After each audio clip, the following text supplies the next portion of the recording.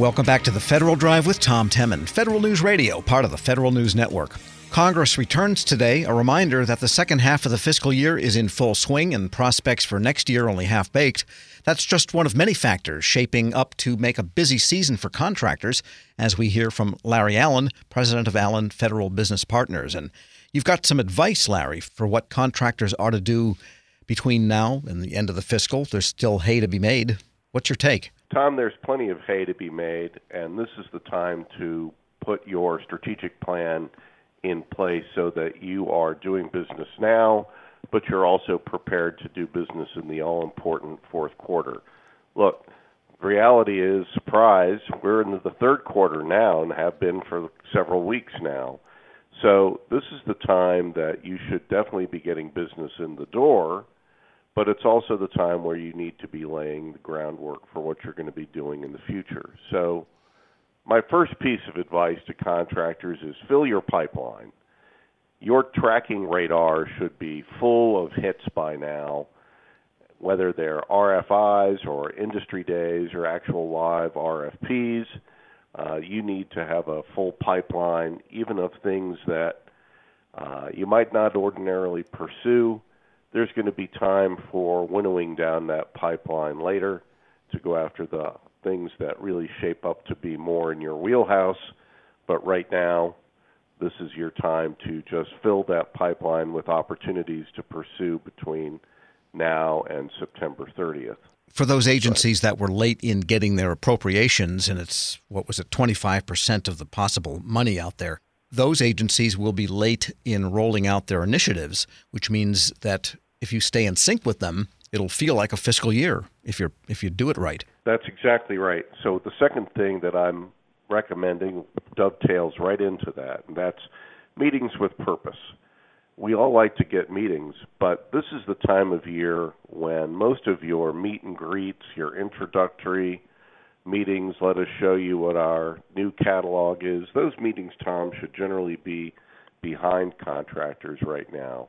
While some feds may still be able to sit down and talk to you about general topics, most want to talk about specific pieces of business, specific needs they have that hopefully you can fill for them, and you have some ideas on how to fill it. So you may be following up on an introductory meeting that you had, say, in December, but the topic and the discussion should be much more focused now on a specific piece or pieces of business. And I imagine that would have consonance with the federal counterpart that wants to come to a meeting. They like purpose, too, in the meetings. That's right. Indeed, you're going to find that your government customer, like you, is increasingly busy and increasingly focused on getting actual projects out the door. So you want to make sure that you're respecting everyone's time. And it's going to be a little bit tougher to get some of those meetings. So the third thing I'm recommending, Tom, is to ramp up marketing.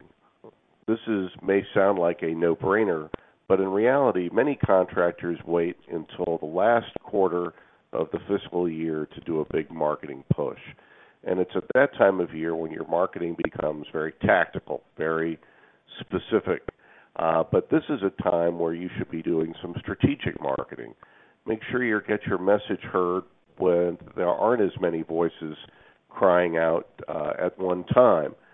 You can talk a little bit about what your capabilities are, establish your federal bona fides, that trust, the low-risk nature of your innovative solution.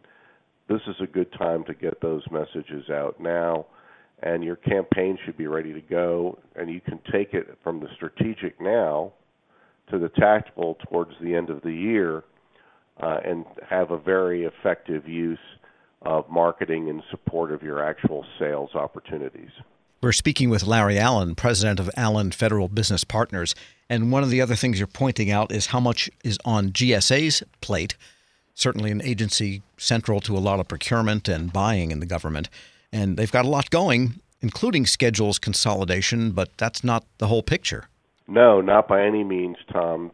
GSA, for a sub-cabinet agency, has a substantial amount of work on their plate. First of all, they have all the huge issues dealing with the Public Building Service and federal space and federal buildings, and what are they going to do on high-profile projects like the FBI. Congress, as you know, is looking over their shoulder on that closely.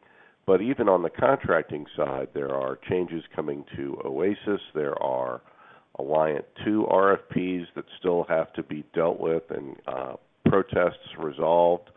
There's a huge electronic commerce initiative that the agency is working on, not to mention that OMB leans heavily on GSA to implement its category management initiative, something that you and I have spoken about before. All of this adds up to a lot on the plate of GSA leadership, and one of the things that I'm telling contractors to expect is, look, this is all probably going to lead to some delays in how these projects wind themselves out. Let's just look at the schedules consolidation project for one. Now, it's an important project, but one of the things I want to emphasize, Tom, is even if that is delayed a little bit, a delay is not inherently a bad thing. Many of the contractors I've spoken with, for example, want GSA to take its time on consolidation to ensure that its own internal workforce is on board with the project and knows about it. That's not always been the case with GSA initiatives. They do a good job of telling industry what's going on, and they kind of think that they've had some town hall meetings with internal customers, internal workers, but then industry comes in knowing more. So if there's a delay in the schedules project, but that delay is related to improving education internally, you're going to end up with a better transition to the new program than you otherwise would have if you'd rushed it out. Yes, because the schedules program is ongoing and has been for umpty-ump years, so it's not as if something won't happen if the consolidation doesn't take place. And what about some of the big GWACs that they have cooking and revamping at GSA? Anything people should take note of for the immediate future? Well, OASIS is working on an onboard for some of its small businesses right now. EIS, the big telecommunications contract, has actually seen its first piece of business, and I think there are a lot of people, including myself, who are expecting EIS business to be generated between now and the end of the fiscal year. That certainly is going to be a big proving point for GSA.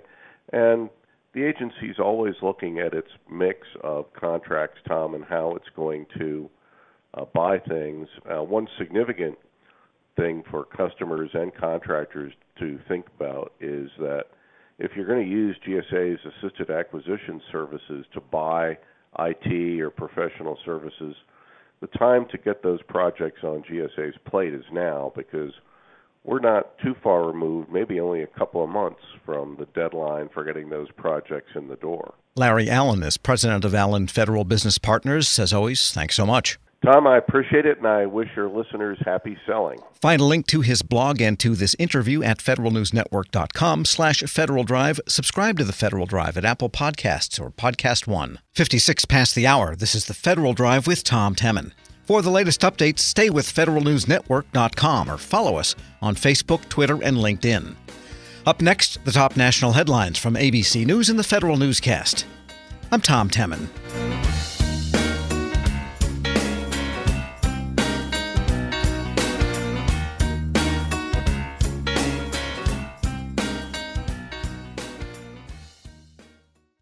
This episode is brought to you by Zelle.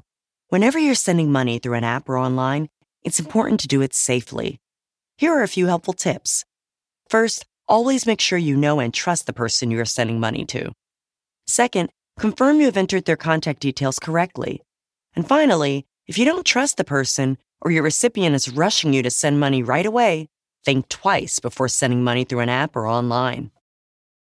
Want more ways to show your good side to the world? Donate plasma at a Grifols Center and join thousands of donors who are helping to save lives. Receive up to $1,000 your first month. Learn more at grifolsplasma.com.